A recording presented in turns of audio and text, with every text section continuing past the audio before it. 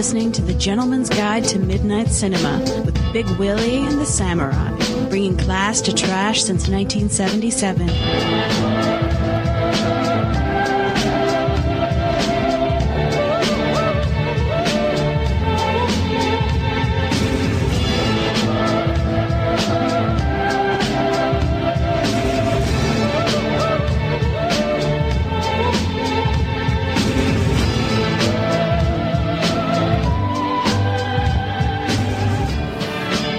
All right, everybody, welcome to the GGTMC. We are back on the air with our BoulevardMovies.com episode and feedback spectacular.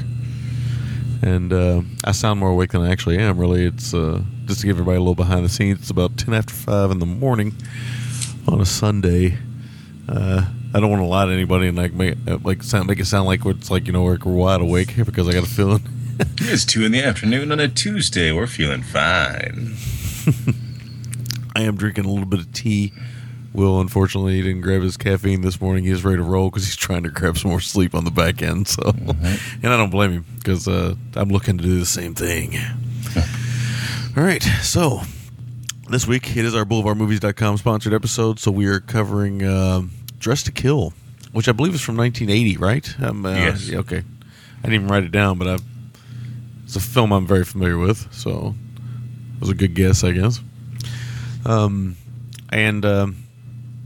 We got a bunch of feedback. I don't know how much we'll get into today, but we'll see. But I'm looking forward to talking about Dressed to Kill. It's a movie that I've seen several times. I think Will's seen a few times himself. So, oh yeah, it'd be fun to kind of talk about it.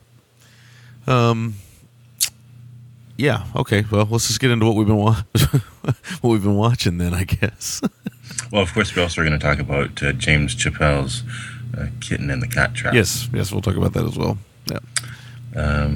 So what we've been watching. I had, again, it's probably going to be, as I said, a pretty short month this month. I think I have a streak of, 29 or 30 plus movies for I don't know how many months, but it's probably going to be broken this month.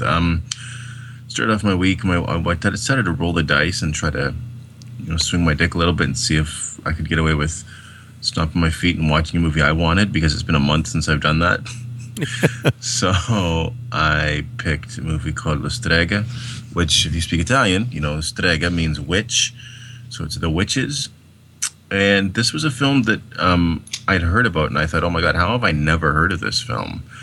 And it's a film directed, it's an anthology that Dino De Laurentiis did as sort of a star vehicle for his wife, Silvia Mangano. And what he did was, at the time, he had employed basically 5 of the top Italian directors to each direct a segment based around this woman. Completely different stories, unrelated. One was directed by Vittorio De Sica. One was directed by Pier Paolo Pasolini. One was directed by Franco Rossi. I know I'm forgetting someone big in there. No Fellini in there, is there? No Fellini. It was De Sica. Luchino Visconti. Oh, okay. And then another guy wasn't Bolognini or something, a director I wasn't familiar with at all, actually. So this film has never been released on a home video. This was a rip from TV from a while ago. As of some actors, that if you're familiar with Italian cinema, Toto, a really famous Italian comedic actor, but more importantly for me, the actor that held it. Wow. The lure was Clint Eastwood in the last segment of the film. Oh yeah. It's, when you get directors that literally are amongst the best the country's ever produced, you expect pretty incredible results. And anthology's always going to get me excited. It's a pretty mixed bag. The Pasolini one, I thought was going to be my favorite. It was not. It was kind of a wacky futuristic comedy thing. It was okay. I mean, the best one was the Vittorio De Sica one, which, oddly, instead of being very realist or neo-realist, it was more Fellini than anything. That is interesting. Eastwood, he's the husband he's this guy who works 60 hours a week, and he's boring, and the wife's this wife who just wants to feel attractive, and he's kind of a clueless mope. Yeah. and then it would kind of go into her fantasy world, which was pretty fantastical. So not bad, worth a watch if you can track it down more. It's a curio piece than anything. Then I watched a film that I had been meaning to see for years because it features my favorite actual rock band. I say rock band because my favorite band is the Beastie Boys. A favorite rock band is a documentary that's very notorious surrounding them, and that's the Rolling Stones' Cocksucker Blues. Oh, yeah. Yeah. It's okay. I mean, I think I was saying to Zach, Lightning Bug, that it feels very much a piece that when it came out, it would have been pretty groundbreaking and pretty shocking. But in this day and age of all access all the time, it doesn't feel as fresh or groundbreaking as it would have otherwise. I mean, couple powerful moments. For me, seeing Stevie Wonder, my favorite sort of voice of all time, on stage with them, singing Satisfaction, I got chills, and it kind of reminded me of why I love music so much. Right. And then you get to see a woman shoot smack. Yeah. Good old smack. That was actually pretty chilling. So yeah. It was okay. It has a few moments, but Stones will never let us light a day. So it's sort of a muddy VHS. Yeah, great title though, Cocksucker Blues. That's good. A great title. It is. It is a great title. I then got into a film called Go For It, directed by Enzo Barboni under his. E.B. Bucher. Oh, nice. Enzo Barboni. You went back to the Barboni. Talk about an Italian master. Yeah, man. And I don't know what it was, but about a week ago, I just had this really strong urge to go back and watch a lot of post-spaghetti Terence Hill and Bud Spencer films. Oh, well, maybe there's a lot of light fare in there. Maybe you just felt like watching some light movies. I did. And I'd known going in that it was going to be light fare. And I started getting really excited. I started thinking, man, I got to watch a bunch of these. And when my kids get to be a little bit older, it's going to be great to watch these films with them. So I put the call out. Some people responded because I'd only seen a couple of them, mostly spaghetti stuff with them. And the first one I watched was Go For It, which was really, really fun. I really enjoyed it. It was perfect Sunday afternoon fare, even though it was a Saturday. They play. Oddly, Hill plays a roller skating ventriloquist, and Spencer's just a tough overhand smash kind of guy, and they end up on the run from the cops on a plane to Miami, which in turn they get mistaken for CIA agents who have all the most incredible gadgets at their disposal. Yeah. So it's really fun, man. I really, really had a lot of fun with it, and it's like I said, it's perfect Sunday afternoon fare. So yeah, I like you and I were saying, we really got to do a few more of their films, man, because they're so fun to watch together. They got such a great chemistry. Yeah, their films are fun. I mean, they're not groundbreaking movies. I mean, I guess you could argue that maybe Trinity is in some ways, but. Mm-hmm. Really, they're just fun films, Like one I watched, I think it was called, what was it called? Shit. Oh, hell, I can't remember. But they did so many films together. But I always enjoy, they're kind of like a really, really, really nice piece of bubble gum to go back to and just enjoy. But I've actually never seen that film. Go For It. It's really fun. Because initially I wanted to see Double Trouble, where it's, and I think the AKA's not 2 but 4, where they are jazz musicians in Brazil, and there's a case of them having not twins but evil identical lookalikes that they get mistaken for, which are like crime lords in Brazil that wear white suits and fedoras. And I just didn't get it in time, but next time. I watched I didn't watch any of those movies with them this week, but because of your influence of posting stuff on our Facebook page of Terence Hill and Bud Spencer, I watched as many interviews and pieces on YouTube as I possibly could of those guys. Oh yeah, those two guys. Oh, nice. Nice. How was that? It was just interesting. Just an interesting talk. I didn't know Terence Hill, he speaks German. Because he's half German. Yeah, I just found out his mother was German. So he and I think he did a couple of those German spaghettis. Yeah, he worked in Germany for 2 or 3 years early on, and kind of got his feet wet in that film industry. It was just fun listening to him talk. Listen to the regular voices and stuff. Bud Spencer sounds exactly like you think he would sound, or he's real deep, hefty, manly man type voice. Oh yeah.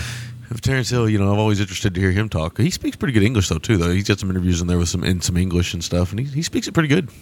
He usually does his own dubbing. I don't know if Spencer does. I don't think Spencer does. Yeah, I have a vibe that he doesn't either, but the voice they get for him is great. Like it's like you said, gruff and kind of low and stuff. But I watched that, and then I just finished off my week with wow, this is a hard one to get off the tongue yet. It shouldn't be. Guy Lamb, of course, the story of Ricky and Seventh Curse fame, a film he did called The Peacock King. Oh yeah. With this has a pretty incredible cast, including Yuen Biao, Joe Agata, Sonny Chiba, not Sonny Chiba. Why did I say Sonny Chiba? Gordon Liu. It's pretty insane. There's a lot of claymation. It's about demons. It's really insane. It's a lot of stop motion claymation stuff going on, and some wild set pieces, which I posted some screenshots for. Yeah. And oh fuck me! Oh. And it's really fun though. I mean, it's what you'd expect. It's a perfect. I said on our page, it's a perfect Uncool Cat Chris film. Ah, yes. So that was my week. That's a good week. It's a good week. I tried to watch more than I could, but I didn't. Nowadays, it seems like I get to watch one good film all the way through, and then everything else is in bits and pieces. It's similar to my video game playing and my TV watching and everything else, and. Mm-hmm. It's just whatever. Whatever. Like I said, I was people who follow me on Facebook. I was at a baseball game last night, so I'm still belching beer and nachos this morning. So nice. It's lovely. All right. The only thing I watched this week, although I will say that I had, I'll say that I did watch one film this week, and it was really, really very, very, very, very good. A movie called The Letter Never Sent. Oh yes, I've heard of this. And this film is from Russia. Now, don't ask me why, for the life of me, that I decided to watch a Russian film, of all films. I had Haywire sitting here, which I started but didn't finish, and I'm looking forward to finishing that because I love the first 15 minutes of that. Nice. I can't wait to watch it, too. Yeah. But this is from the director of I Am Cuba. Have you ever seen I Am Cuba? I love it. I think it's fantastic. Yeah. Easily one of the greatest shot films of all time, I Am Cuba, you could argue. Yeah. Oh, for sure it is. Very, very much so. But it's directed by, This Letter Never Sent. It's directed by the same director, Mikhail Kalatozov. Mikhail Kalatozov. Where are your papers? But anyway, I think toward the back end of his career, he made people argue that he made 4 masterpieces in a row, I think. The Cranes Are Flying, Letter Never Sent, I Am Cuba, and one that I thought about covering on here was Sean Connery called The Red Tent. But this film, man, talk about camera work that'll blow your fucking mind. This one is gorgeous. Black and white film, 1960. It's basically 4 geologists. They're kind of like looking for diamonds in the Siberian wilderness, and they kind of get trapped by a wildfire. And I don't know how they did this shit in 1960. I think they just set shit on fire, and it's pretty insane. This is highly, highly recommended for me. For people who just love film, and I mean, I'm telling if I don't know if we'll ever review it on the show or not, but if I was to say I was to give it a score just roughly off the top of my head, it's definitely in the 9 territory. It's that good. Oh wow, it's that good. And Criterion just put this out as some of their bare bones. They're starting to put out these bare bones, cheaper Blu-rays and DVDs. I think you can get this on DVD for $16-17, and on Blu-ray for $20, 20-something bucks. So I just wanted to check it out, and I checked it out. And I do not regret it. I mean, it was a great film. Let's put it that way. I knew of that film, but I didn't put 2 and 2 together that it was the same director as I Am Cuba, because that, and like you were saying about the camera, man, this is a time when it wasn't easy to get away with being well shot. Like, you had to fucking earn it. Yeah, because cameras were not small. They were not light. There were some things they did and stuff. I mean, obviously they could use some smaller camera stuff, but I don't think they use any smaller cameras. This has just got some amazing. I don't know how they pulled off some of the shots in this film. They pull off some of them. I do. I mean, they look amazing, but it's okay. Well, they're using a helicopter there. They're doing this here. They're, But I read some behind the scenes stuff with him, and they said he was kind of fascinated with using the whole crew. What he would do was with I Am Cuba, and the most influential shot in I Am Cuba, Paul Thomas Anderson kind of ripped off for Boogie Nights, where the camera's kind of floating around, and then it kind of goes, it follows a girl to the pool, and then it goes into the pool with the girl, and then it comes back out. That same thing, it's even more breathtaking in I Am Cuba if you guys haven't seen it, but I remember reading that he became fascinated with moving the camera around so much that he would have these big crews and they would just pass the camera around to each other, Nice. so he could get it in his worst. But he'd have people strategically set up in a scene that maybe an extras or something like that. But when the camera came around to their turn, then they would take the camera. So he had all these people just kind of carrying the camera around, including actors and everything. So became fascinated with the moving camera. But it's amazing film work. It's an amazing film, and definitely worth a check out. So I'll be interested if anybody checks it out there. So, and I'm waiting for the Criterion Cast review of it. Hopefully they'll review it pretty soon. Yes. All right, drink of tea there. All right, so that's the only thing I watched. Now we can kind of get into what we both watched this week, which was a little short film called Kitten in the Cat Trap from our good friend James Chappelle. I think it's Chappelle or Chappelle. I don't know. We'll say Chappelle because it sounds arty. James Chappelle.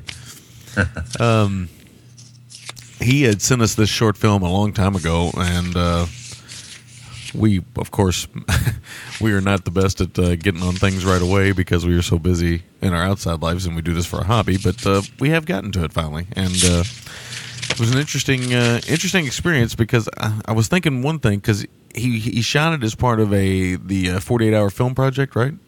Mm-hmm. I believe so. Yeah, over in I guess he's from he's English, right? Yep. Do you have the email? Maybe there'll be something in there. I can take a look and see if I have it on hand here. No, I don't think I do. Let me see if I do then. I can. But either way, I'll talk about it a little bit more. He had sent this to us, and we had promised to look at it and stuff, and we were going to, but we just kind of kept pushed back. I think he sent it to us back when we were going through our craziness with scheduling. And we just kind of, it took us if you guys remember, it took us a few months to get that straightened out. So once we got that straightened out, it worked out pretty good. So let me see here. Fuck, I could have swore he sent us something. He did. I think. Let me see here. I got it here. I got it. It's. I think I may have inadvertently deleted it last night, getting some music out of there. Hey, but I'm gonna put it back in the inbox. Oh, okay. What the hell was I saying? I'm fucking insane this morning. 48 hours. As soon as I figure out, you know what? Let me just look through here see if he's got anything. Jesus, he sent us this film on 12/6 of last year. I was going to say January, so I wasn't that far off. I'm trying to see. Now it's May. Yeah, I'm trying to see if he's got anything written in here that we can kind of talk about. Let's see here. This is great radio, I'm sure. Didn't he? Excuse me. I thought he sent something again indicating about the lead actress was now in The Lady in Black. Oh yeah. Okay. Here we go. All right. So this film was shot in 2 days, originally for a festival in which Criterion was shooting 48 hours, which I mentioned. It had zero budget. The girl in white character was just in this year's The Woman in Black. And he's got an IMDb post. Anyway, you can see the whole film. He's got it on YouTube, and you can reach it over at our Facebook page. It's about a 16-minute film, I think, about a 15 to 16-minute film. So that's what he's got. He's also, just to kind of give him a shout-out here, he also writes a section called Destination Nowhere for a review site called screenhighway.com, which just started in January. So he's got a few reviews up over there. And he's posted some of them up on... Yeah. He's been posting them up on our group on Facebook, too. Again, if you're not a member of Facebook, I understand you don't like Facebook, but without a forum post and everything else, you really want to communicate with us and with everybody else in this community, probably should get on Facebook at least to join those groups. Like our good friend Sir Duke did. And I have a feeling some more people will do eventually. I understand I was a anti-Facebook guy for years, but now I realize that it's really the best way to communicate with a massive amount of people. So there's really just no other way to do it, really. Forum posts are just so antiquated, so... And it's essentially forum post anyway. But anyway, that's the criteria he had for making this film and stuff. Will, what did you think of James Chappelle's Kitten in the Cat Trap? I knew it was a kind of neo-giallo going in. I knew James was a guy who was very much informed by European horror, especially being European. I thought it was quite good, and I was very pleasantly surprised with with what I had seen, especially in light of the fact there was no budget and 48 hours to do it. You have to be completely forthright and think, okay, well, James is a friend of the show and he's a member of our community. We're happy to help him any way we can, our little tiny, teeny, small way. And I think I'd be lying if I didn't say that part of me worried that if the film was dreck, what were we going to, how are we going to talk about it? But I'm happy to report back that it's very fucking far from it. In fact, James is quite talented. Yes. There's some really great stuff in the film. Just a few bullet points. Great synth and drums, and just a great score overall. It looks. I mean, the main thing about the film is James's aesthetic. It just has a fantastic kind of washed out 60s look. A bit that's also a bit kind of psychedelic at times, very hallucinogenic at times, or hallucinatory, whatever the word would be. It seems a touch of Kenneth Anger, a generous heaping of Suspiria era Dario Argento, mixed in with some very British feeling as well. It's really great. I mean, he knows when to use cinematic stylishness over realism, because he understands that, which we'll talk about with De Palma, we talked about with Refn last week. When you have ability to do something cinematically, you kind of forgo reality a little bit, which makes your film all the better. Reminded me a bit of Emmer, but more British. Great use of props. It looks really beautiful. I mean, good use of the cat imagery, and I just think all the actors acquitted themselves well, all things considered. So, a very pleasant surprise, and I would say that if James keeps on this road, he certainly has a good career ahead of him. Yes, indeed. I had the same feeling you did. We do these things for friends of the community, amateur filmmakers, so to speak, and you always have that concern, right? Mm-hmm. That, it could be, let's just be honest, it could be crap. Mm-hmm. And, if I made a film, there's quite a high possibility it could be a piece of junk. So, these people are putting themselves out there, and that's admirable to begin with, and, pretty brave, in my opinion. But this was a very, very pleasant surprise. I agree. I think he used some type of camera effect thing, maybe, and James, correct me if I'm wrong, you can send some feedback in or something, but something from I have a couple camera effects on my phone, and kind of like an Instagram for a video, for those of you familiar with Instagram or stuff like that. Anyway, I have a couple of those effects. I've shot some home video with these 8mm effects on my iPad, and it's pretty cool. But this is lit well. This is, for no budget, this is very well done. He makes all the right choices, which, instead of showing a car wreck, he kind of cuts. Instead of doing a couple other things, he cuts. Really well edited. Yeah, it's really well done. I mean, I don't know how much of his education is in the film world. I don't really know. I mean, I know him from the Facebook group, and I know him a little bit and stuff, but I don't really know him that well. So, obviously, his film language is pretty solid. And I think a lot of people from our community are really digging it, too. I really quite dug it. I thought it was pretty great. This would have easily won that 48-hour film contest we watched. Oh.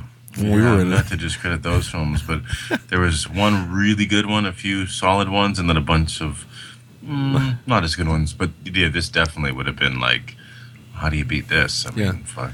Yeah, I mean, it's really impressive, and I was kind of blown away by it and stuff. And I like Jake's reply on the Facebook group, "Whoa, how do people go off being all talented and shit on here?"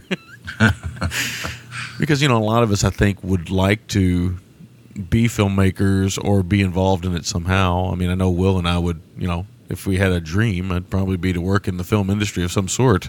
Oh, yeah. So, to see one of our friends on the Facebook group and somebody that's contacted us that actually, I think, could go on to better things. I mean, I wish nothing but the best for James. And I definitely recommend everybody go over and check this out. So, like I say, about a 15, 16-minute short film. You'll be impressed. I guarantee you. If anything, I guarantee you'll be impressed. Because you think amateur filmmaking, short film, it can go either way. But trust me, you'll be impressed by this one. So it was great work, James. I mean, I have to say, very impressed. So, And my thoughts on the film are it's really good. It kind of harkens to all the things we love about that era of filmmaking, right? Oh, definitely. It's kind of like a short version in a lot of ways of Amir in some ways. It's kind of honoring this code of cinema that once was the giallo. Yeah. Which the great Felipe from Cinema Diabolica once said there'll never be that era of filmmaking again, which he's correct. There really, in a lot of ways, there'll only be homages to it, but it'll never be around again. So, because once it's gone, it's gone. Truth. You can go back to it, but you can't ever quite get it back. Even Dario can't get it back. So, oh, that's not even. All right, so that's our thoughts on Kitten in the Cat Trap. Definitely check it out, guys. And James, thanks again. Anything else you ever want to send our way that you work on? Sure, we'd love to check it out, man.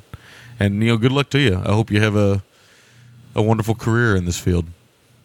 Yeah, you deserve it. If talent is a barometer, you certainly will be there. So, yeah, really, again, thank you for thinking of us to discuss your creative endeavor. Just don't forget about us little guys that get up at 5 a.m. in the morning to record podcasts. Yes. Oh, man.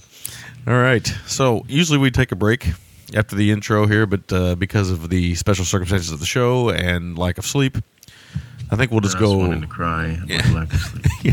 Yeah, we set off the air right before we started that the world's cruelest sound. Used to, when I didn't have children, I thought the cruelest sound was like being on an airplane with a screaming child. Now that I have a screaming child, I don't realize that's not the worst noise in the world. You sympathize with that parent and count your blessings. It's not you. I realize now that the worst noise in the world is any type of alarm clock system. Ugh. Which is just, life's cruel joke to us all that we have to wake up. I always thought that the world would be it probably would not be actually in theory, but it'd probably be more productive if we could all just wake up when we wanted to and go to work when we wanted to. Quite the opposite. It would be the most unproductive society. Nothing would ever get done. We would all be Brian Wilson. Mm-hmm. Yep, in Logan's Run outfits. Well, that'd be great because that would mean all the women would wear see-through chiffons. So. Oh yeah, ooh, yeah, little Jenny a gutter. I think I know what I'm going to Google image search while we talk. Yeah, mine in the gutter. Okay, so let's get into our review here from Boulevard Movies. This is the Blu-ray of Dressed to Kill from 1980, Brian De Palma film. You selected this, so I'm going to let you synopsize this film. Okay. And I guess I'll take the lead on this one, and I'll have a few things to say, I'm sure. Very nice.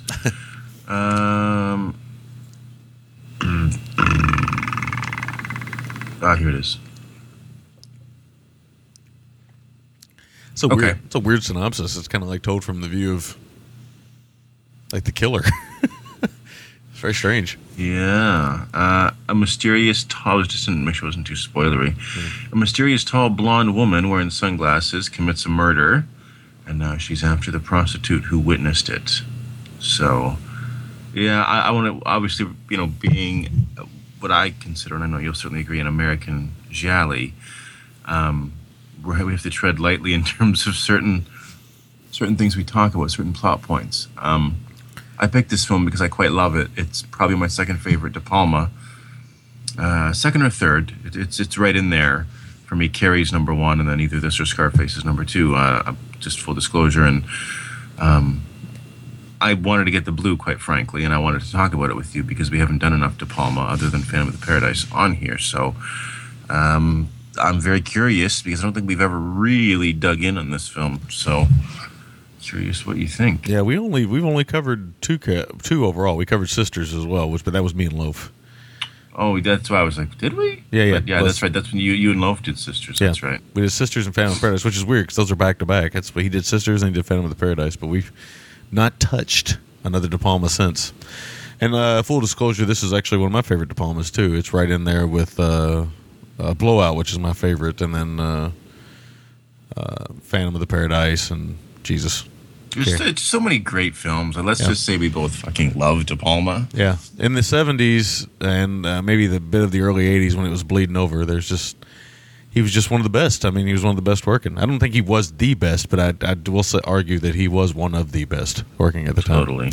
And I still love his films. Not all of them, but I still can argue that there's things in Snake Eyes I like, and even things in the Lame-O Mission to Mars I like. So, but the only things I haven't liked his at all was his last film that he released, Redacted. I didn't like it at all. Thought it was really, really bad. And but everything else he's in, Casualties of War, I could argue is probably his, for me, Casualties of War and Raising Cain. Well, even Carlito's Way. I can make an argument for a lot of his films. So into the 90s, he was still doing good work. Yeah. So, and of course, there's The Untouchables in there, which a lot of people like. So, oh yeah, which is lesser De Palma, but pretty good Hollywood filmmaking. So, and certainly an exercise in like I remember when I took a film class in high school. That was one of the films they showed. In terms of the technique, the craft of film was on display with The Untouchables. Yep. All right, so yeah, I am a huge fan of this. This is really when De Palma was on. He was, he had stuff he was starting to really kind of. You got to get from his experimenting with In Sisters, moving into Phantom of the Paradise, and then Obsession, Carrie, The Fury. Those were all Sisters, Phantom of the Paradise, Obsession, Carrie, and The Fury were all back to back to back to back. So, and some of those lesser than others, but still all of them pretty interesting to talk about. Home Movies is in there in between this and The Fury. Which I've never seen, actually. Yeah, I think it's a comedy. It's, yes. I think I've seen it, but because I went through a period where I was like written everything I could possibly find on videotape with De Palma when I was younger, but I don't know. I don't recall it if I have seen it, so I'd have to see it again. But anyway, and then he did Dress to Kill, Blowout, Scarface, Body Double, which some really love, and Wise Guys, which I've seen bits and pieces of as a youngster, but yeah, it's okay. Probably for the better that I haven't seen more of it. It's okay. It's whatever. Not exactly a classic, but anyway.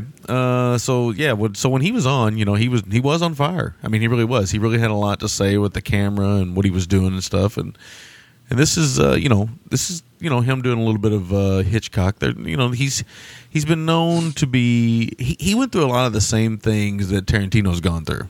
Oh, big time. He's went through the whole. He's always just ripping off Hitchcock. Oh, he's just ripping off so and so. Oh, he's just ripping off so and so. But it's one of those arguments where you could say that really any modern filmmaker is mostly going to be kind of working off of somebody because somebody they're going to be influenced by. Yeah, I mean the totally original filmmaker. I think there's a handful of them that come along every now and then, but the totally original filmmaker is it's a rare breed now. For sure. Just like the totally original writer or the totally original playwright or the totally original whatever. They're kind of a rare breed. So there's a few. I could name a few maybe directors that I think are totally original, but even the ones that are totally original, even like a Gaspar Noé is highly influenced by like a Stanley Kubrick and people like that, even though Kubrick would never move his camera around quite like Noé would, he still has a lot of the same things going on. Arguably, this film is, as far as the thriller genre, I say that because I feel like this film is more of a horror film in a lot of ways than a thriller. It gets roped into the thriller category, but the violence is harsh in this film. There's not a lot of it, but what there is, it's pretty hardcore. Oh, it definitely is. And it fits into that small world, too, like we were saying, of American Gialli. Like, I consider the three that always come to mind for me are this, Cruising, and which is sort of a police procedural / Gialli, and Eyes of Laura Mars. Yeah. It's almost like American filmmakers saw what the Italians were doing, and the Italians were starting to break off from it. And American filmmakers were like, "Hey, those Italians had a pretty good idea. Let's see if we can do that." Yeah, because Cruising, I think, is 80 as well. Yeah. 81, and then Eyes of Laura Mars is probably before 84. I know that. So they were all kind of late to the party, but being in the art house circuit, they had to have been influenced by some of these Gialli. Yeah. Now this film opens really, really strong. It's got a great opening. Kind of plays with you a little bit. De Palma's notorious for playing with the audience, with his camera and stuff. And there's the influence of Tarantino's. Tarantino feels his influence in here. You can feel his influence in here. De Palma likes to shoot through doorways a lot, which Tarantino also loves to do. I like that too. I like that a camera starts in one room that's empty and goes into another room where there's people. Tarantino tends to stay outside of the room. He doesn't move the camera as much, but this one kind of floats in there, which is nice. A lot of floating camera. The Steadicam was just coming around this time. I think Carpenter used it, and people were starting to use it more and more. The Shining was released the same year, I believe. Yeah, I think so. People were really starting to use that Steadicam a lot, and so it goes into the bathroom, and we get a naked Angie Dickinson taking a shower, which I think it is her. That original establishment shot is her. Yes, but then we get a body double, a body double. Yeah. Because we do see labia. So, and she'd said in the thing that it was very much a younger woman doubling for her beaver. Yes. He uses the word beaver, which is fantastic. Yes, it is. It's always great when an older lady uses the word beaver. So anyway, she's fantasizing about sex. Is it too late to make a joke about Angie Dickinson? Let me use her beaver. She's kind of fantasizing her husband's shaving and stuff, and so she's kind of fantasizing and stuff. So we get this great opening, and I don't want to give it away for those who haven't seen this film, but it is this really kind of great kind of trick that De Palma pulls off with the camera and stuff, and it's a lot of fun. The original opening of this film involved penis mutilation. But he decided to cut that out. Yeah, and to say much more than what that means would probably be revealing too much of the film's hand. Yes. But you know where that idea came from? Because I watched a bunch of the special features. De Palma was in the bathroom one day, and he was shaving his beard with a straight razor, and then he was shaving his chest, and then he shaved off all his pubes, and saw his dick just hanging there, and got the idea for the film. So De Palma shaved his pubes, and so this film started to come to light. Well, I've seen interviews with him in the past. I didn't watch the special features on this disc, but I've seen interviews with him in the past where he said that he often wondered what it would be like to remove his penis during that time too. And I'm like, who has that thought? Maybe De Palma, maybe you need to think about that a little bit, but whatever. Jeez, I've never pondered that. Yeah.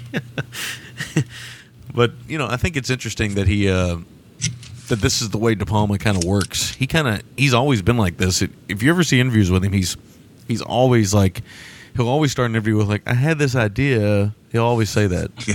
And he says that because he does always have these ideas, and he kind of keeps them floating around, and then he kind of puts all these ideas together and usually makes a film that way, which is pretty amazing when you think about it, because a lot of people tend to like get one idea and then they just start writing, but he kind of like just has all these ideas that float around. And similar to like the museum scene in this and some other things, all these things he had floating around in his head, and he just put them all together. And he actually, I know in this film situation, I'd read an interview with him a long time ago where he had seen a Phil Donahue piece on transsexuals, which is in the film. Yeah. And he kind of thought, well, that'd be kind of fun. Let's use that and stuff. Now, this film is not the nicest to the transsexual crowd in some ways, especially with its sort of psychobabble. Yeah, it's kind of psychobabble and literally saying "quote unquote" psycho babble, because it kind of reminds me of the back end of Psycho in some ways. Well, there's definitely some homages to Psycho, and there's just all this exposition at the end. It's like you don't really have to do that. But that, and also the fact that we get a few pretty pronounced shower scenes in the film, especially the one at the back end, which we'll mention later on. But yeah, it's funny, you talk about he has ideas, and he's a guy that whenever I've read interviews or seen interviews, it feels like this is a guy who at the time really slept, and breathed film, and he had ideas in his head for years that he was finally able to get out, and I think that's really fantastic. Yeah, and I think that's why you have this like rash of great films from him in the 70s, because it's like he couldn't keep all these ideas in; he had to get them all out. Which is always the artist's plight, right? You always have all these great ideas, and then you might go through a period where you just don't have any ideas, and it's arguable if he had ideas toward the end and stuff, toward the back end of his career. But it's hard to believe it's been since 2007 he's made a film. He's got a film on the way out called Passion, but that won't be out till next year. So it's been 6 years. It'll be 6 years between films for him, which is a long time. So yeah, it definitely is interesting. And he's getting up there, too, now in age, I think, ain't he? What is he? Let me see what his age is here. 1940, so yeah, he's getting up there. Oh, wow. He was born in 1940? Yep. So, man, he's, 72? Yeah, he's getting up there. Goodness. And he's not a guy that backs away from the buffet table, it should be said. He's a big dude, man. Yeah, he's a big man. He loves to wear that damn director's jacket. You know what I'm talking about? Oh, almost like the Romero army jacket, but his is more like a safari color. Yeah, if you put a safari hat on him, you look like totally at home. I always love these directors who become obsessed with film so much that they just kind of wear the same clothes all the time. Kubrick did that too, man. People who worked with him would say he'd show up to set and it's like, I swear to God, he wore that yesterday.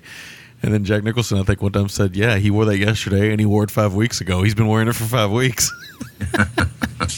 So obsessed with making movies, he just don't give a shit what he looked like. Yeah, that's true. That's just an afterthought. Yeah. So once you know the twist of this film, you think it's not very rewatchable, but for a cinephile, this film's like a sweet treat. It's like you can go back every time and get like this really, really nice sensation from it. Mm-hmm. And when I was younger, I used to think, the bad thing about the thriller genre was that once you know what happens in a thriller, you just get, the film's a one and done. But in reality, if you love movies, a really well done thriller is like a really well done drama, a really well done comedy, a really well done horror film, whatever. In that you can revisit it. I mean, obviously you can't revisit it once a week. I guess you can if you really love it that much. But I mean, going back and this is the first time I've seen this film probably in at least 5 or 6 years, probably maybe a couple more than that. So it was really, really nice to go back and see it, especially in high definition.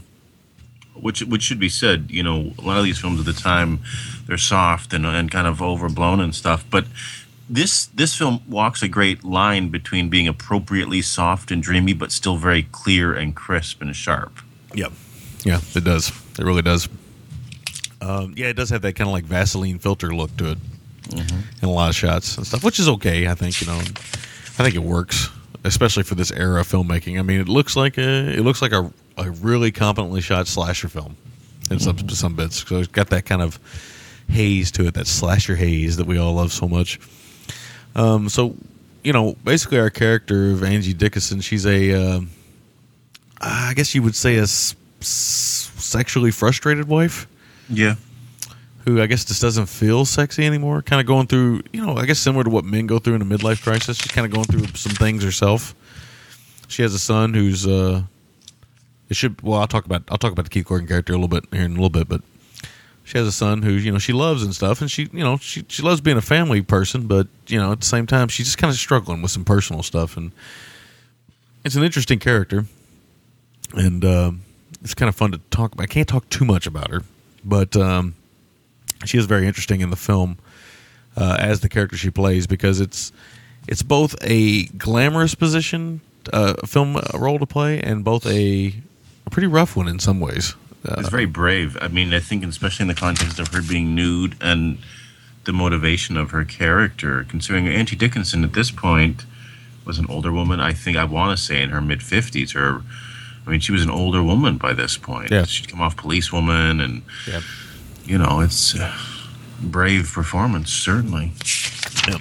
So she gets to moving around stuff, and then we get De Palma playing with and moving along. I don't want to get too much into the story because, again, with a thriller, you don't want to tell too much about the story, but we move into this wonderfully shot museum scene.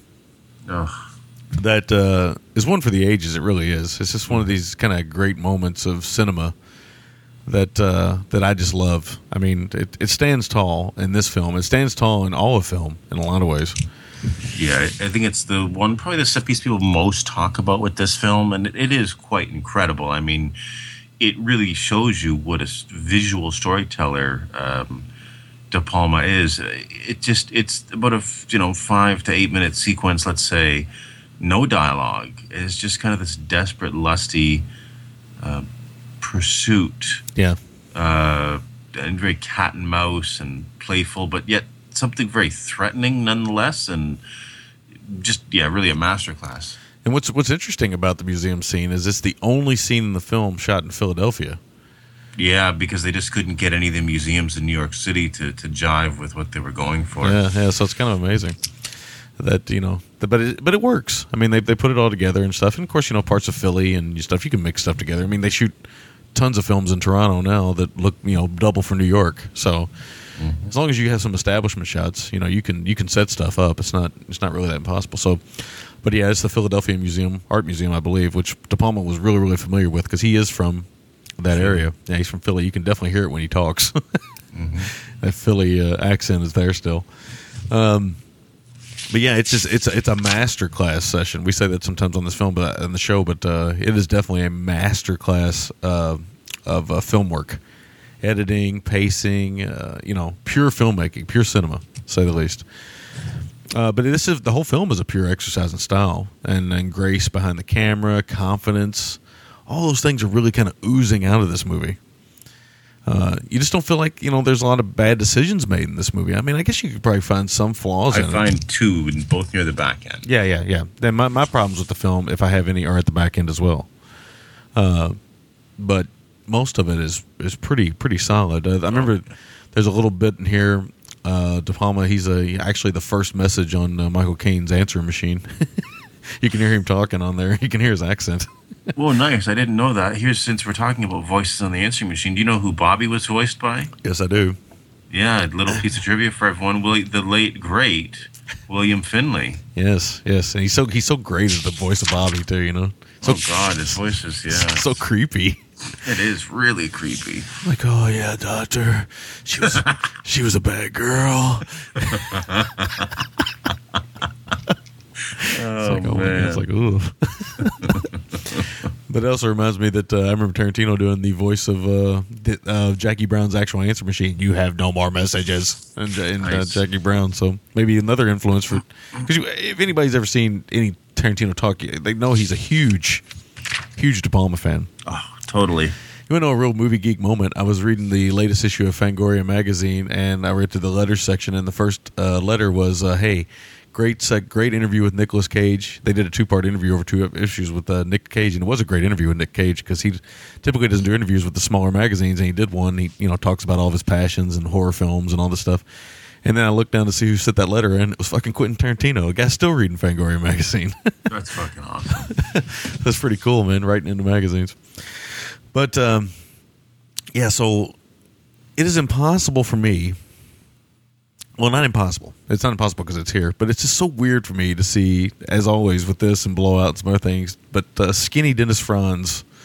I know, it's so weird. And he's almost like, he's skinny. My wife, I was saying to her because she wants to with me, what that is, and blah, blah, blah. And he's almost like, what's the term I used? He's like this skeevy, more aggressive, better hair, disco version of George Costanza. Yeah. Oh. And the sad thing about, not the sad thing, I think kind of one of the things I love about Dennis Franz is he can't for the life of him hide his Chicago accent. Mm-hmm. He has this really, really heavy Chicago accent, and he tries, but he can't. Now, another thing he can't hide is his gold chain because his collar is wide open, bro. Yeah, he's very much Studio 54 kind of guy. Yeah, he's definitely our kind of detective, right? Yeah. Ford Fairlane was a rock and roll detective. He's very much clearly a disco detective. Yes. Now, the Keith Gordon character in the film, who plays the son of Angie Dickinson, he is essentially Brian De Palma. Mm-hmm. He is obsessed with spy gadgets and voyeurism. And a lot of the little tidbits in here you see, I've talked about this before on the show, and I know I've talked to you about this before. Brian De Palma in his youth actually caught his father cheating and helped his mom get a divorce by actually filming some things. So that's just kind of wacky when you think about it. So bizarre. I know, it's so crazy, So I guess he sided with mom. But anyway, he has this, and this is a motif through all of De Palma's films, this obsession with voyeurism. And it's pretty fascinating stuff. It's really what I love so much about 70s filmmakers is that their psychosis comes through a lot more than, the modern filmmaker. So some people, I think somebody in our group recently said that, 70s was full of personal blah, blah, blah, and they were just tired of it, and the studios took back over and stuff. I think people miss the 70s filmmaking because of the psychosis in there, because of the little hints of personality. Films from the 70s really felt like filmmakers telling a story from their perspective, whereas with now their own voice. Yeah, whereas now they just tell the story. Which is not a bad thing. I mean, there's still good films made. It's just, I just feel like, a lot of personality, except for some filmmakers, a lot of personality's gone. It's all, flat spectacle now in a lot of ways. Yeah. But it's really weird to watch all De Palma's films and see these moments of voyeurism and stuff. And I know that he's still obsessed with spy gadgets and all these things and security equipment. It's just like an obsession of his. This voyeurism, which is just crazy. Just, I mean, I can see where it becomes interesting and stuff, but it's just, I don't know. It just seems like a wormhole I don't want to go down. Yeah, because there's a lot of different kind of voyeurism and identity and reflection in this film. It really is. I mean, there's so much, whether it's a cabbie being a voyeur, whether it's voyeurism through binoculars, through a mirror. I mean, there's just so many shades of it. It's quite interesting, and it's very clear to see it's a fixation of his sexual identity, and everything that means is on display in this film. Right. We didn't talk about the one actor we haven't really talked about, and here's Michael Caine, who's really, really good in this film. Oh, yeah. He's just one of those actors who, you could put him in the worst film ever made, and he'd probably still be good in it. He'll class it up. Yeah. He's just, he brings class to the trash. He does. He literally is a GGTMCS guy. So, but he's really, really good in this film. I like his little subtle looks to the mirror. Oh, very, very often, yeah. Yeah, I like those little moments and stuff. And we haven't talked about Nancy Allen as well, who's just, she's gorgeous. And really, some people have talked about her character in this and her character in Blowout. And it's weird that De Palma cast his wife as a hooker. That is strange, but at the same time, maybe not so strange for him and her, later on in the evening. Yes. But I like her type of acting. I've always liked it. She's got this kind of innocence to her face. She does. That just works. Although there's a scene in this where she possibly runs into what might be the most inept subway gang I've ever seen in any film. That subway gang is a sad subway gang. Man. You get that one guy who's dressed like Don Cheadle from Boogie Nights. Yeah. Or fucking Grandmaster Flash, man. Yeah. It's pretty funny, man. She's not scared of him at all at first, and then she realizes and then the one guy says, first we're going to fuck her, then we're going to kill her, or something like that. And it's like, oh, well, you better run now. We also get an inept cop on the subway. He just stares at her. Yeah, very much so. But I like that subway section. I like that whole section of the film, too. I like that whole kind of prowling Nancy Allen character section. It's good, too. It gets overlooked. It is quite a good sequence. Yeah. Very much tense and stalking and stuff. Really good. Yeah, it's good stuff. It's really good stuff. And the way this film is, when I get away from this film, when I get back to it now, and I'll let you do your notes here in just a second. What I really get from it now is just this free floating kind of love of cinema. You just feel it. It's similar to doing. It's like doing this and Drive back to back. You really get this sense that these are directors who love movies, and that really, really shines through for people who love movies like us, who listen to podcasts and watch interviews and everything else. People who are obsessed with the genre, or not obsessed with the genre, but obsessed with the art of film. This is really just, like I say, like a really, really sweet treat for me, like a really, really nice piece of butterscotch candy or something like that. It's real creamy and delicious, and this film really holds up for me. I mean, I've loved this film since the first time I've seen it. I still love it now. It's always great to revisit it. It looks really good on Blue. The Blue doesn't have a whole lot of special features on it. It does have a nice kind of 30-minute making of or something like that, the making of a thriller and stuff. So it's really good. Yeah, I mean, it goes. It's almost like a little mini called commentary, but they kind of talk about key points of the film throughout the film that everyone from the film is involved with, except Michael Caine. Right. Yeah. So, but it's really, really. I mean, I had a really, really good time revisiting this thing. I just had the film boner going on. Oh yeah. Well, I had a film boner and I had an actual boner because I love Nancy Allen. This era, I love De Palma Nancy Allen.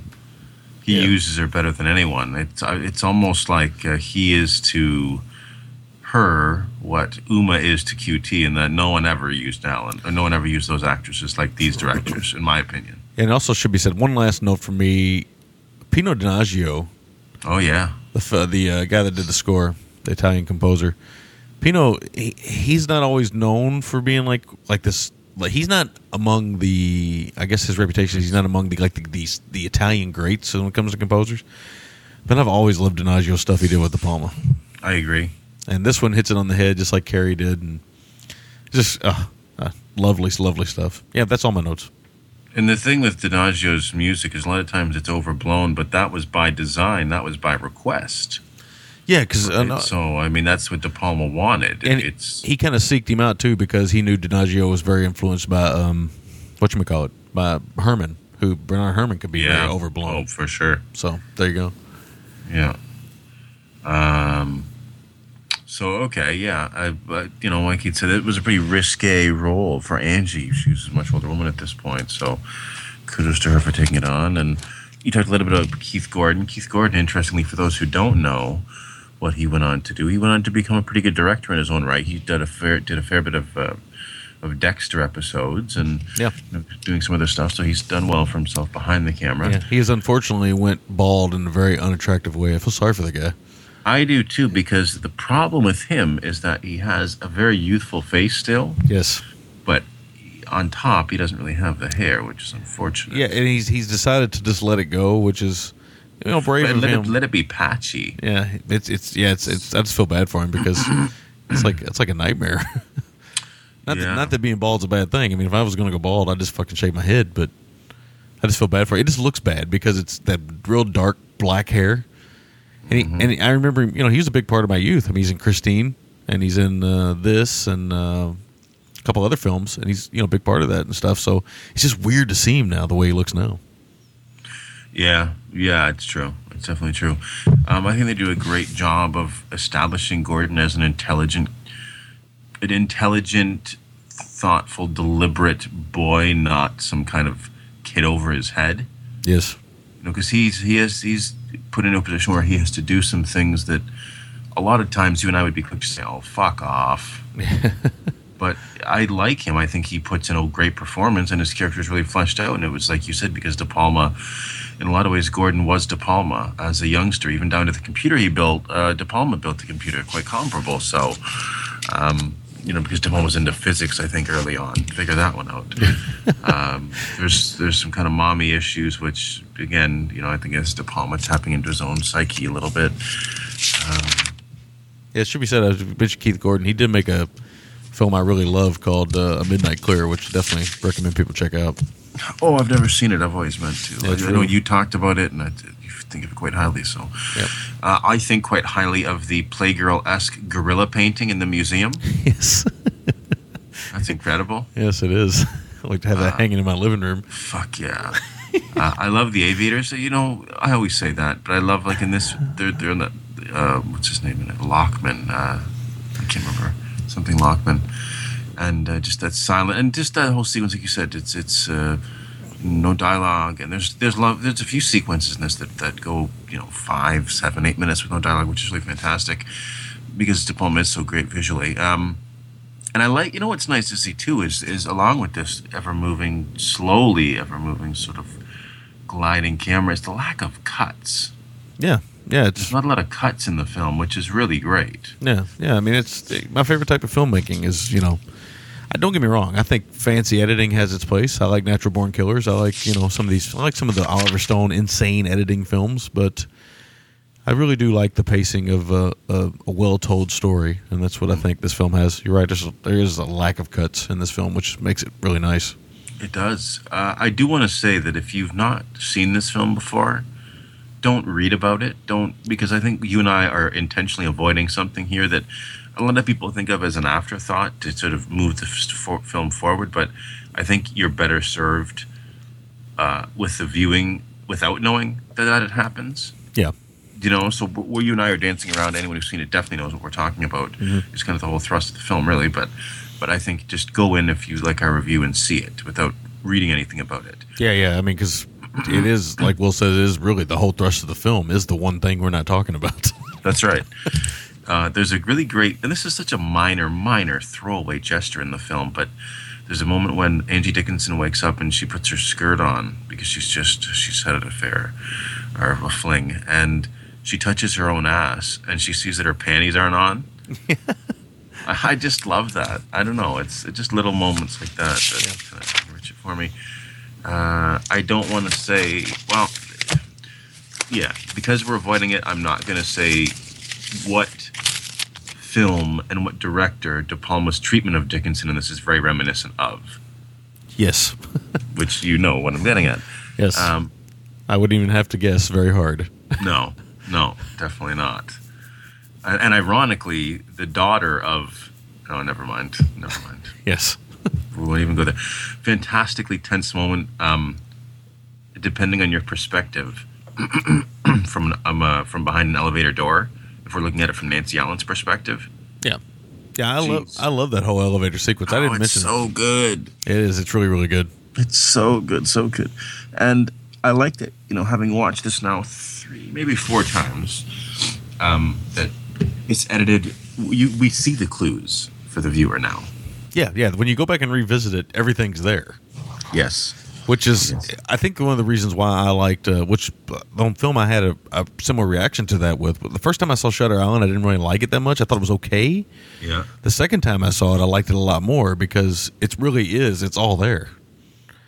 The first time, of course, obviously I didn't see anything. But the second time I was like, oh, yeah, you know what? It's all there. So it's kind of that, you get to see that craftsmanship of filmmaking there. Yeah, you do.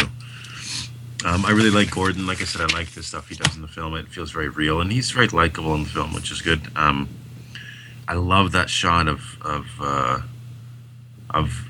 someone behind a telephone pole as Nancy Allen's cab pulls up. Oh yeah. Oh my God, it's so good. And then there's more voyeurism and that leads into the whole subway sequence. And there's moments in this film they almost feel like they're lit by candlelight when they're not, but they almost feel like it because there's this air of intimacy to them. Yes. Which is just, De Palma being a very particular, specific filmmaker. And I liked it in the subway scene. Gordon's still a hero despite being a boy. Yes. And he even, I think it even leads to the next moment when he says, I said I was sleeping at a friend's house. So it reminds us that he is a boy who can get by on his intelligence to do what he needs done, but he is still a boy. Yeah, I remember the first time I saw this, I remember thinking, oh yeah, that's I was a younger person. I remember thinking, oh yeah, that's a movie convention. Of course he shows up right at the right moment, blah, blah, blah. But of course now, seeing it as an adult and seeing it often, there's I realize, logic. Yeah, there's logic. He tells you, he basically tells you. Yeah. Yeah, he gives you what you need to understand that isn't just happenstance. Mm-hmm. I really love Kane's arousal when Nancy Allen is talking really dirty to him. Yeah. And it's great because you can just see it almost in his lips, and she says something like, I can see your cock underneath those pants. I'm thinking, if I was fucking Michael Caine, I would have pulled my cock out from behind those tweed pants. Also like in that scene, this sounds like a very misogynistic thing to say, but it's very sexy that you can just see a glimpse of her nipple. Yeah, man. In that bra. So it's just like, oh. Yeah. And then she says, well, why don't you want to fuck me? And he says, I'm a doctor. And she goes, I fucked a lot of doctors. And he says, I'm married and just fucked a lot of those too. Yeah. Just kind of there's a few little funny moments too with some of the dialogue. There should be said De Palma wrote and directed the film. Yeah, there's some great moments of dialogue between, I should be said, the first time Dennis Franz and Nancy Allen have an interaction, it's great too. Oh yeah. Yeah, because there's something revealed about her character that we don't know. Yes. There's a really great reveal and a slow-mo reaction from Allen. We get a few slow-mo reactions from Allen, which I think De Palma does the slow-mo reaction to violence or reaction to a revelation better than anyone. Yeah, it's like his thing, this slow-mo reaction to violence. Yeah, it's really fantastic. And I really like the exposition. I think that it is a bit antiquated now, but I think it serves itself well as far as the logic of, especially in the grand scheme of gialli, because a lot of them are so cockamamie that this one really feels logical. And God, Nancy Allen looks so great near the end of the film when she's wearing that gray sweater at the restaurant. Yeah. Oh, fuck, I love her. I love this era. That's shot in the World Trade Center. Oh, I didn't know that. Yeah, wow. the windows to the World restaurant that used to be in the World Trade Center. Yeah, it's pretty amazing when you think about it now in retrospect. Now. Oh, wow. Here's the two beefs I have with the film. Something happens in a hospital, and there's a lot of witnesses, a lot of like hyena-type witnesses, and I think that was so needless. They didn't need to be there, and it makes it seem so illogical. It's so like fake. It's a total horror movie moment in the middle of this movie. It's so hammy. Like they could have still done everything that scene did. Just don't show all these These cackling hyenas. I have a slight argument for that. I'll say that still is from. And let me know if you think if this is. I know what you're going to say, and I guess in the context of what's revealed later on, it makes sense. Yeah. Yeah. You know what? Yeah. Okay. No, that's fair. That's very fair. I hadn't really thought of it that way, and I guess I should have. Because my first reaction to that film when I first saw it too is I thought, wow, this is kind of silly. Mm-hmm. But then when you think about it, it does make complete sense. Yeah. Yeah. I just, and here's my second gripe with the film is. Well, I'll get to my second gripe in a second, actually. I love, he loves to shoot women in steamy showers. I mean, he's done it in a few films. Yeah, nothing wrong with that. Nothing wrong with that. Fantastically tense. Again, not Hitchcock with the shower and stuff. I just want to say one word. Shoes. I still got chills watching that. Yeah, yeah. I still got chills. I still went, oh my God. Let me tell you something, man. If I'm in the shower, washing my beautiful breast, and shaving your pubes with a straight razor, and I look over out of the shower and I see a pair of shoes outside of my door, I will drop a deuce in that shower within 5 seconds of seeing those shoes. I love that scene so much. So fucking creepy, man. It's so good. It's so good. My only beef, though, comes the fact that he cheapens it by nodding to the ending from another one of his films. It's the exact same ending. Yeah, I know. And it's like, motherfucker, you just dropped the ball. Like, you had the teeth to end it perfectly, and then you castrate, no pun intended, the scene. Like, it's... Yeah. It's a... I almost feel like he became a victim of his own success. That, or maybe the studio said, hang on. Yeah. We need one more of these. That's right. And okay, fair enough. But it doesn't mar the technique and how wonderful that scene is. Yeah. Like I said, I still got chills, and it was the third or fourth time I'd seen it. But I wish it had have ended without that next reveal, which he pulled in another film. Yeah. I agree. I don't really love that last bit of that scene. Yeah. So those are all my notes. No. You say it's good, but we'll talk a little bit more about that one scene you were talking about when we get done recording here. Yeah. Okay. So my make or break, it's a museum scene. I don't really know. I mean, there's so many good scenes in the film, but it's really the make of the film. I mean, it's what people always bring away from the film, right? Even people who don't really love the movie will always say that the museum scene's so great. You know, the kind of moving in between walls. I love that when she's pursuing him, he just he's in frame for like this brief second, almost like it would be if you saw him. You know, so it's kind of like really great. My MVT for this one, I'm going to go with De Palma. Really, during this period, it's hard for me not to go with De Palma almost every time because, you know, it's pure filmmaking. It's pure Brian De Palma. So this is really, you know, some of his greatest work. I mean, again, it's one of my top 3 favorite De Palmas, too. So we both are in agreement on this one. I think the only one we aren't in agreement on De Palma-wise is Scarface. What was your other top 3? This, Carrie, and what else? Blowout. You're right. That's right. Exactly. Blowout, and I do quite like Blowout, just not as much as you do. But well, I'm sure we're going to talk about that on the show. So. Oh yeah, I'm sure we'll talk about that one at some point, no doubt.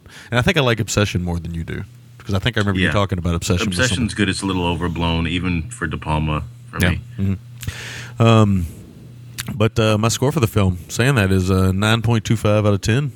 Woo! Yeah, I love this film. No mercy. It's easily probably, if I had like a top 50 list or a top 25 list, it's probably be in there. It's one of my. I didn't know that. Yeah, it's one of my favorite thrillers of all time and favorite. I love the film. I really do, and I've always loved it, and I continue just revisiting it. Just reminds me how much I love it. Very nice. Yep. Very nice. Just before I forget, I'd seen something in the special features. You know, he was going to adapt the novel Cruising. He was going to do Cruising. Yeah, I remember. Wild. Yeah, there's a couple films that he was attached to in the 70s and 80s that he ended up passing off to friends and stuff. Scorsese did one too, I think. No, I think Taxi Driver was originally a De Palma thing. Better that it was Scorsese. Well, yeah, but I mean, I think it was originally a De Palma thing because De Palma's really good friends with De Niro too. It should be said, people don't know. Well, I guess they do know. He's kind of responsible. He kind of brought De Niro into everything, really. Kind of in his early student films and stuff, De Niro was in there. Nice. So, Yeah, I think he was originally a taxi driver. He's originally attached to Cruisin', and there's a couple other ones, too, that will kind of blow your mind if you knew it. I can't remember off the top of my head, though. I think that both those worked out for the best. Friedkin's Cruisin' is a great film in its own right. Yeah. And again, it's another one of those films where even if De Palma would have done it, I probably still would have had problems with the back end of it. Yeah, for sure. One thing about the 70s and 80s, these films, the back end logic sometimes is like, dude, stop, just quit while you're ahead. No, I know. Make It Break for me is The Elevator. Loving an elevator. It's quite good. Just there's so much going on technique-wise. I do quite enjoy it. Interestingly, the VD, I always wondered why the VD thing was in the film, because it's kind of inconsequential. But he mentions in the interview that he was visiting a friend in New York City, and they had someone come to the door and hand them one of those letters. So he decided to throw it in the film. Ouch. MVT is De Palma, the most valuable thing about the film. Absolutely, Brian De Palma. He wrote it, directed it, just height of his powers, like you said. My score for the film is an 8.5 out of 10. A little bit lower than yours, but I mean, fuck, it's it's a very, very, very strong film, man. And I quite love it. As do you, so there you have it. I'm sitting there thinking that if I got a letter from the VD and I had a girl over to impress her and I got a letter at the door from VD and stuff, I think it would change the tone of the hors d'oeuvres I was serving with the cheese on it. Ooh. Easy squeeze cheese. All right. Sourdough bread. Oh man. Yeah. Do a little zom on the air there. Talk about coleslaw. Anyway, that's Loaf who doesn't like coleslaw. Anyway. No, it's Zom, isn't it? No, I think it's Zom eats coleslaw, and I think Loaf hates it. Oh, it's so weird. Coleslaw's so good. I think he hates mayo, though. So if you hate mayo, then you're going to hate a lot of things like that. Like, yeah, mayo, you're an alien, I think. Macaroni salad and all kinds of stuff. Yeah. Anyway, all right, we're going to take a short break, come back and knock out some of our feedback. We will be back right after this. What's up, kiddies? You're listening to The Gentleman's Guide to Midnight Cinema, the only show crazy enough to tackle the Brian Bosworth classic Stone Cold.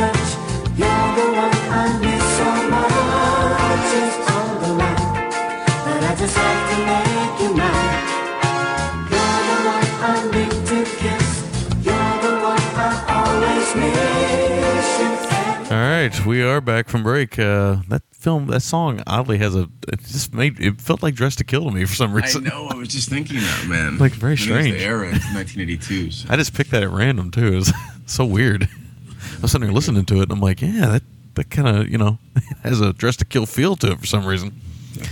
We should have seen Cooper and Ross are Dressed to Kill on that album cover. All right, so we got some feedback. Guys, we don't know how much we'll get to today, but we're going to try to get some of it. Just keep sending it in, though. We will get to it at some point. It's just the way the show goes now, and it's the way it is. So we do listen and read, and especially if you send emails, we read every piece, and we same day it comes to us. And we listen to the voicemails typically the same day they come to us. It's just a matter of getting them on the air, but we don't delete anything. So just send them in. We'll get to them. You want to get to you want to do an email first? Sure, let's do it. Just as a road maybe what is it? The first one will be from Michael, Keyboard Monkey. Mm-hmm. Correct? Yes, correct. Music in episode 166. It's been a while. Greetings from the British Isles. It's been a while since I've sent an email, but I wanted to send a brief one to the show just to say thank you for the show and its quality. It's not that long since we catch up to Outside the Cinema. Reach your 200th episode, so there'll be a lot to celebrate. I wanted to ask what a piece of music you used in episode 166, Macho Street Hunter, the Euro techno track you used before starting the review for the Steve James film Street Hunter. I forgot about that film. The episode, the song's been stuck in my head, and I'm desperately trying to search for it. Could you help me locate it? To end this on a slightly crass note, surely an American football would be more practical and more pleasurable, depending on the context. Oh, God. He's, of course, referring to Mrs. Basketball Jones. She needs to make maybe a resurgence on Silver. No, we shouldn't. It's almost back. I don't want to go down that road. Yeah. Maybe. I don't know. Those seams, though, might be a little uncomfortable. Ribbed for her pleasure. It's funny that he mentions that because I'm actually holding a Nerf football I bought my son. I hope you're holding it with your hand. I cut a hole out of the end of it. I was going to write a long, thoughtful email about the internet being merely a vessel for all the strangest and perverse aspects of the human subconscious, less a threat to our moralities, but just the newest medium for the desires and perversities already existent in our heads. After VHS and DVD, but frankly, it's best to go with the most perverse thought I've written in an email and just run or dribble with it. In regards, nice. Like the Keyboard Monkey. Now, I don't remember what track he's referring to, but I am going to forward this email to our email so it becomes sort of the top of the list, and I'm going to put Steve James music so I can look it up. So yeah, it'll be you that needs to go with that anyway because you're more the Euro techno guy than I am. Yeah, so let me just, okay, so there we go. So I'll look into that, and as always, thank you, Michael. Yes, thanks as always. And Street Hunter was not quite what we thought it was going to be. That's okay. You win some, you lose some. It was still okay. It was nice to see Steve James in a starring role. Yeah, you roll the dice with that kind of stuff. We see a cover, we see the cast, we think, holy shit. Sometimes it works, sometimes it doesn't. All right, the next one is from Warner. Warner, not Werner. Warner. He says, hello, gentlemen. I've been a long-time listener, about a year and a half now. There goes the email. Your show has gotten me through some rough times. There's nothing better than working overnight listening to you guys shoot the shit about movies and whatnot. Hell, if I can't be watching movies, then I might as well be listening to people talk about them. I'm a big fan, and since I started listening to you guys, my Amazon wish list has grown to about 5 pages. Now, if only I could get enough money saved up to take care of those pages. Just so I have something about movies to say, I'll say that I just rewatched Drive for the first time since theaters, and it really holds up still. Refn has to be one of my top 5 working filmmakers today. I was at a bar with my buddy the other day, and he was bitching about how Drive sucked because of the lack of gore and plot, and how it bothered him that Gosling barely spoke. I tried explaining to him that was in fact how the movie was supposed to be. He said he wanted more action and car chases, so I suggested he borrow Fast 5. Don't get me wrong, I like the Fast and Furious movies. To each his own, correct. Fuck, I forgot what my point was with that. Either way, I've been on Facebook group, and I can really tell you two are very involved with talking to listeners. Keep up the good work, gents. Yeah, thanks, Warner. We appreciate that. Yeah, we are very involved with our listeners. That's something we take pride in, actually. Yeah. Once you're in, you're in. Yeah. Then, bros before hoes. I don't know what to say. Well, there's also... Well, I almost put my fucking foot in my mouth. There's also some women on our page. So. Yeah, in that case, hoes before bros. You said it, not me. Ladies before. Yeah, I love you all. I'm just joking. I don't know what to say. I haven't slept, so... Community before... Yeah. I don't know. Community before disparity. I don't know. I don't know what any of this means. We love our community. Let's say that and move on. Yes, let's do that. All right. Oh, we are such a mess. Yes. Sound be gone. I'm going to go ahead and read this next one because this person's last name, I just love this person's name. Richard. Oh, yeah. So I really just love his name. And it should be said, Richard, if I remember correctly, we're going to have... we're going to have an interview with him. Yeah, we'll have an interview on the... maybe not him, but at least part of somebody that worked with him, maybe? I don't know. But it'll be on the show with Aaron. It might not be him. It might be somebody else from... I don't know. I'd have to look into it, but I remember he's got a tie into it. Yeah, he's got a tie to it. Actually, maybe it is him. I think it is. Yeah, it is. So this name he has here, this isn't his real name, which is probably a good thing. Great porn name. Yeah, it's a great porn name. He writes in as Richard Splash. So as a short, you could be called Dick Splash. Yeah, which is pretty great.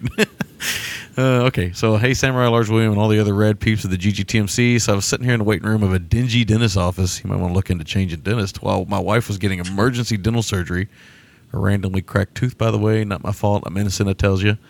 And listening to your show. I try to juggle a mixture of new and old episodes with you guys, so I was all the way back to the Without Gloria episode. Jesus. And then followed it up with a more recent Bloody Godzilla episode. Anyway, I was just sitting there, all tore up and worried about my wife, but concentrating on your always entertaining show helped me chill the hell out. My wife survived to chew another day, and I just felt that I had to write you guys. I have been a fan of the show for around about a year now, and I just want to thank you profusely for continuing to make such a kick-ass podcast. One last thing, I cannot believe that you play Corrosion of Conformity in the Blind Man Straits episode. That track, for those of you who don't know, is from Blind, one of my favorite metal albums that no one seems to remember for the classic that it is. Sincerely, Richard from DoomMovieThon.com, Cinema Synabulist, and the Doom Hello Doom Show. So, hello, this is the Doom Show. There we go. Jesus, you got a lot of credits there, Richard. we just got the one. No, it's great to hear from other podcasts. I've never actually listened to the show. Have you?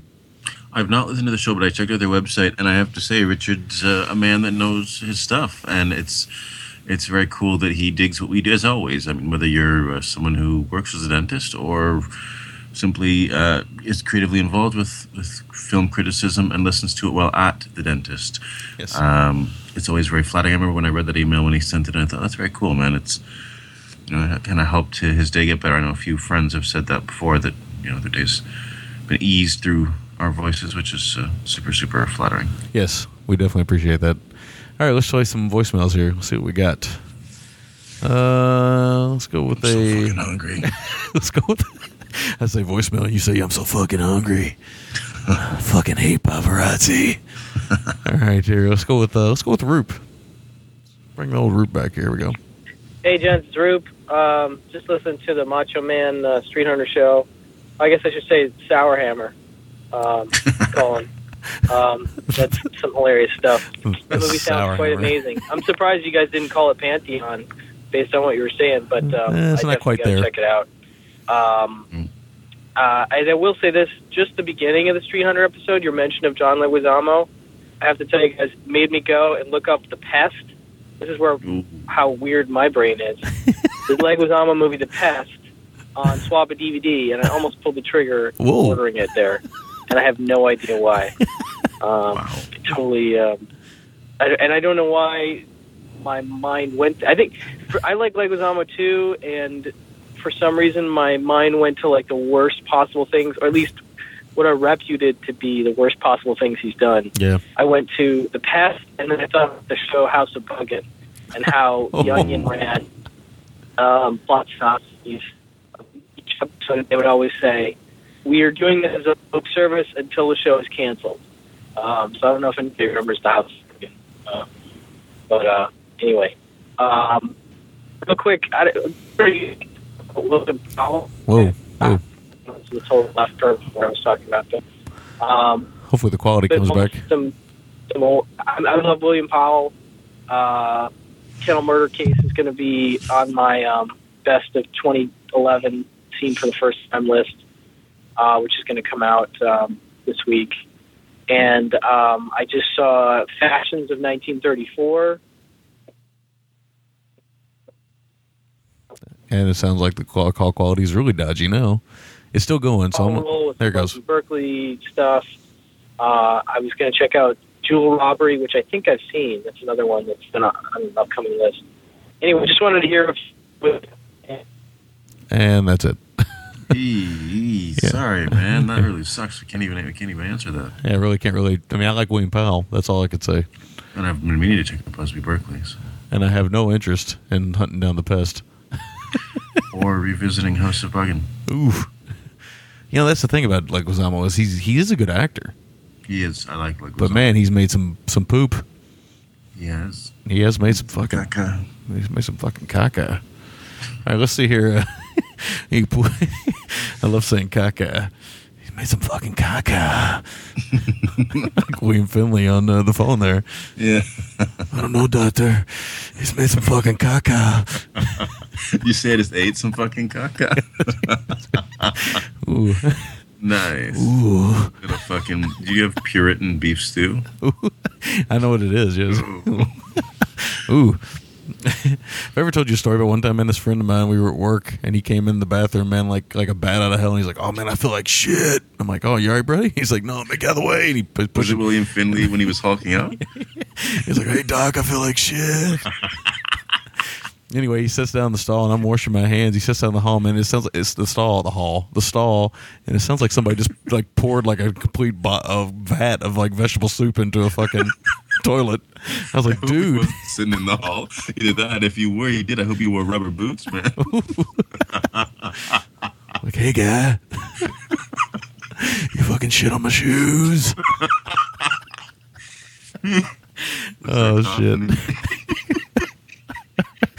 Oh, fuck. Vat of vegetable soup. That's what it sounded like, man. It's fucking disgusting. It was like Really painted the porcelain, eh? yeah, God, that dude. Wow. And the whole time he's going, oh, Harry. Harry. Oh, man. Oh, fuck. Sorry, Roop, your voicemail reactions went New vegetable soup shit story. it went the wrong way. So did the soup. Oh, man. Anyway, let me put another voicemail here. Here we go. This is Esky. I think this is Audible. I can't remember if it is. Toboggan, beanie, knit cap, toque. Someone please cover the names of these fucking things. Does make them sound like a goddamn jackass. Yeah, toboggan. Yeah, we call them toboggans. I've seen them called knit caps. Beanies is my favorite. When I think beanie, I think of that fucking dumbass thing with the helicopter propeller on the head. I don't know. Anyway, the back standing up. Yeah, I've called it a toboggan. Whatever. You're not crazy, dude. This is an equal opportunity Eskimo that's not naked dork. And I'm like out. Equal opportunity Eskimo. I like that. Naked dork. Oh, shit. All right. Yeah, okay. Fell in love with me. I showed her my naked dork. Oh, Jesus. All right. You want to do another email? Yeah, get this vegetable soup out of my fucking head. It's in that voice. Oh, I love it. So it looks like the next one is from Linda, who I know has been part of our community lately, chiming in here and there. Episode 181. Dear gentlemen, just finished listening to your review of Vampire Circus, a movie I am fond of in a theory, but really does require quite a lot of hammer affection to love. Sammy gave a challenge. Oh, actually, this was me. Actually, she says Sammy, but she means me. Give a challenge to listeners to come up with a British horror film he would enjoy, and the first two that came to mind are Living Dead at the Manchester Morgue, one of the best early zombie films, and for those who are tired of the Zompoc, Deathline, a.k.a. Raw Meat. These movies, both of which are brilliant and genuinely frightening, are from the same time as Vampire Circus. They're closer in feel to U.S. 70s films, being gritty, real-world films with a touch of social relevance and some real sleaze. Hope you enjoy, Linda. We have covered Living Dead at Manchester Morgue. Yeah. Did we? I can't remember if we covered it under that title or the Let Sleeping Corpses Lie was the title we covered it under. Yeah, That's right. Yeah. Which we both liked. Yeah, definitely. And Raw Meat is one I quite like as well. Oh yeah, raw meat's good, man. Raw meat's good. It is good, man. It causes you to have the vegetable bullshits. Yeah, don't eat raw meat. It'll cause that to happen. Yeah, I might go back and listen to this episode just to how much of a fool I sound like on this episode. Awesome. That whispery, seductive William Finley impersonation. Awesome. And thanks, Linda. We appreciate it. And thanks for chiming in with that. Yes. I know some people did when we put out that episode.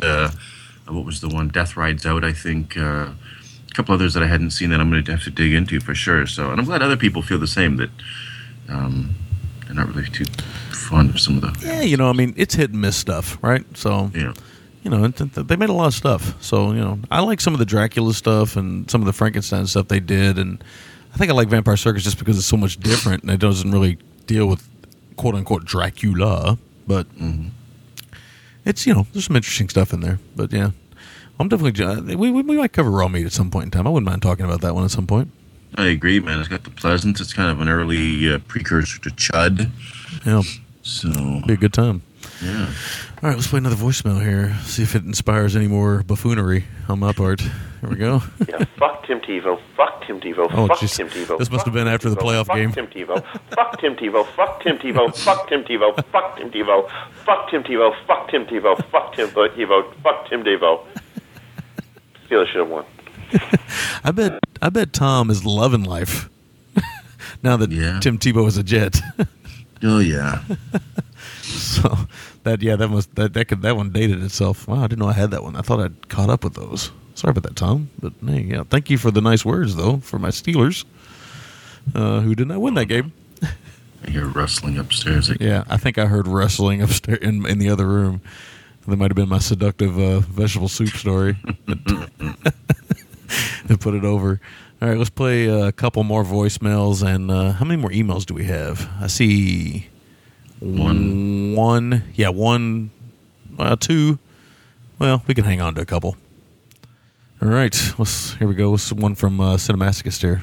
Hey guys, it's the Cinemasochist. Just My Worlds are calling in. I'm not sure if I called yet on Memphis Heat or not, so if I did, you just disregard this message. I haven't seen the documentary yet, but it's definitely high up on my to-see list, as I'm a huge wrestling fan now. I'm going to shock the world, and I did it on Action Attraction, my Masters of the Universe guest spot, that I'm actually extremely young. I was born in 1991. That means I'm only 20 right now. Wow. But I've always been a huge wrestling fan, just like film. I've always done my research the older I've gotten. He was born when I graduated from high school. Not all, but a lot of wrestling from the 80s till now. Stuff from the early 80s and definitely 70s and before. You fucking young bastard. So I think this documentary is definitely the most intriguing to me, as I will know more about it. I did just watch the other documentary, Card Subject to Change, on Netflix Simpson, which I really enjoyed.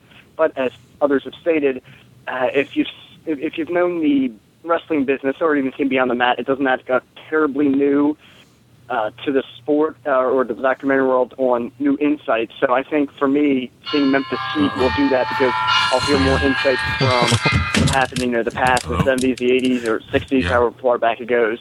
And I think that's going to be more enjoyable for me, and I think it's going to help me branch out a bit more when I try to go back farther in. And I'm going to definitely use you guys, and especially Zom, as help to steer me in the right direction of what to see, what not to see, what's most important, what's not. So I just want to say keep up the great work, guys, and I can't wait to hear this feedback episode. I can't wait to hear all the old GGTMC brethrens and ladies calling in. I can't wait to hear everybody. Keep up the good work, gang. Okay. All right, we were back. I love that even when Justin calls into even our show, that we either talk over his voicemails or we do something else during his voicemails. You, Justin? Yeah. You ever listen to Silver and Gold? It's quite amazing. I can never understand what he's saying because he's talking 100 miles an hour, and not only that, but Tom's talking over it the whole time. Yeah, sorry, Justin, man. Mother's Day plans. My brother-in-law just called. So. Yeah. No, we heard everything. It's okay. It's okay. I'll cut out some of the other stuff toward the back end, though. But yeah, no. The Memphis Heat documentary is awesome. I think he's seen it since then. That's been quite some time ago. He sent that voicemail. Mm-hmm. So, yeah, there we go. Okay. I don't know how much more you want to do here?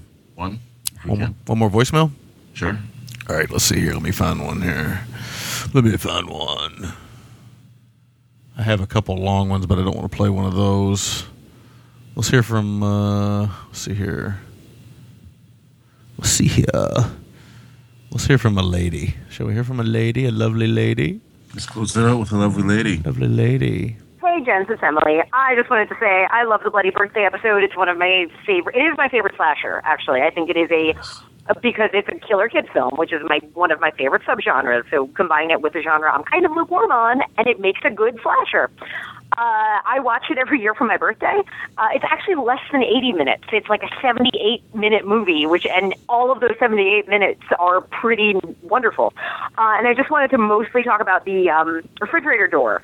I actually work at an appliance company, and I can tell you that I don't know that it's law now, but we have to put in manuals. It might be kind of some kind of regulation.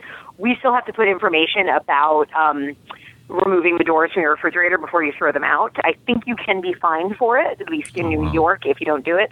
The hysterical thing is some manufacturers' refrigerators have this insert that just automatically goes in, and it's great because they have drawings of kids in refrigerators, and it's funny, even though it's not if it actually happened, but if it didn't.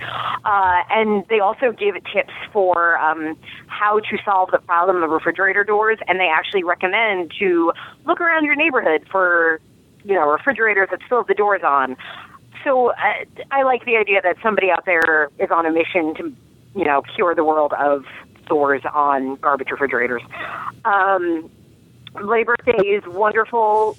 They do not make them like they used to. However, I will agree that Orphan goes so much farther than you expect to for a theatrical release in the 21st century.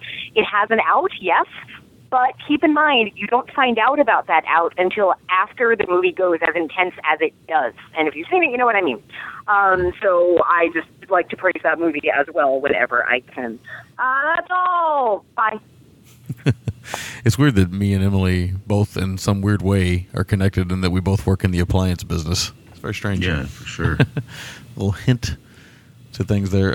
Yeah. We like Bloody Birthday. I thought it was cool. Oh yeah, definitely. Not a great film, but it is a very cool film. And I'm looking at my voicemail folder and it's getting small. All right. Nice. All right. I gotta quit with the voices. Popping in people's ear. Okay, so that's the big show this week. That's it. That's it in a nutshell. Bang. You want to do our pleasantries? Yeah, definitely. Let me see. You want to do them in your seductive Bobby voice? Yes. Check out our sister show, Silver and Gold. Show OTC. Amicus and Trails from the Skeleton Closet. Podcast without honor and humanity. Podcast on fire. It's on fire. Cine awesome. Action attraction.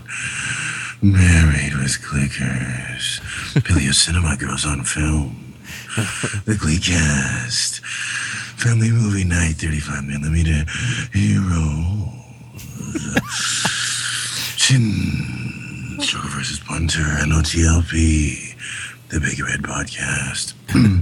Better in the Dark. I Need Some Water. V Cinema. The Criterion. Oh, shit. Nice. Projection Moves. Mondo Film Podcast. I'm feeling lightheaded. My throat is sore. Love that album. Movie Matchup. Paracinema.net. NightmareTheater.blip.tv. We Are a Young Monster. Teleport-city.com. I'm about to golf. I better hurry up. The GTDMC.blogspot.com. These are all.blogspot.com. Rupert Buckins Speaks. Dudley Doll's House. Chuck Norris ate my baby. Oh, baby. Best of B-List. Fist. Cinema Gonzo. Playground of Doom. Sketches of Shiftless and Shasta. Moon in the Gutter. Wax Mask.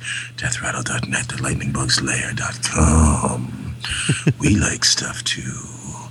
A Hero Never Dies, Freaking Awesome Network, DiabolicDVD.com, Cinema-GE-Bazaar.com, Gentlemen is the promo code, OMG-Entertainment.com, GTTMC10, BoulevardMovies.com, Camera Obscura, Facebook, Twitter, and iTunes. Well-deserved cough, and now a well-deserved drink of water as Sammy takes over. Okay, so... Next week, we are doing our Diabolic DVD episode. And we got a couple of fun films lined up for you, I think. I think you guys are going to be in for quite a surprise here. Next week, we are doing The Forbidden Zone, which is a Richard Elfman film, which is kind of a notorious cult film. I've kind of held off on it for a long time. Some other shows covered it. It's going to be one of our rare times we do a musical on the film. On the show, on the film. What the fuck? On the show, so that'll be fun. And we're also doing another little gem called Two-Lane Blacktop, which you guys may have heard of. So we're going to be covering that as well. So, and now I'm looking at images of Faith Minton. Faith Minton, yeah, from the girl you posted on the. Oh yeah, a little too fantastic in some of them, but other ones she just hits the spot. Yeah. Fucking Loaf stacks the deck against us by posting the most fantastic picture he can find. Motherfucker. Fucking guy. Motherfucker. Oh, yeah. Was it Loaf or was it Zom that did that? Loaf did that on his own on Silver Gold. It was Hot or Not. That fucking bastard. Motherfucker. All right, guys. So that's what we're covering next week. I guess that's it. So with that, I will say adios. Adios. Adios from Bobby. And the vegetable soup. Thanks for listening. You can find the gentleman at ggtmc.com. You can call the gentleman at 206-666-5207. And you can email the gentleman at midnightcinema@gmail.com.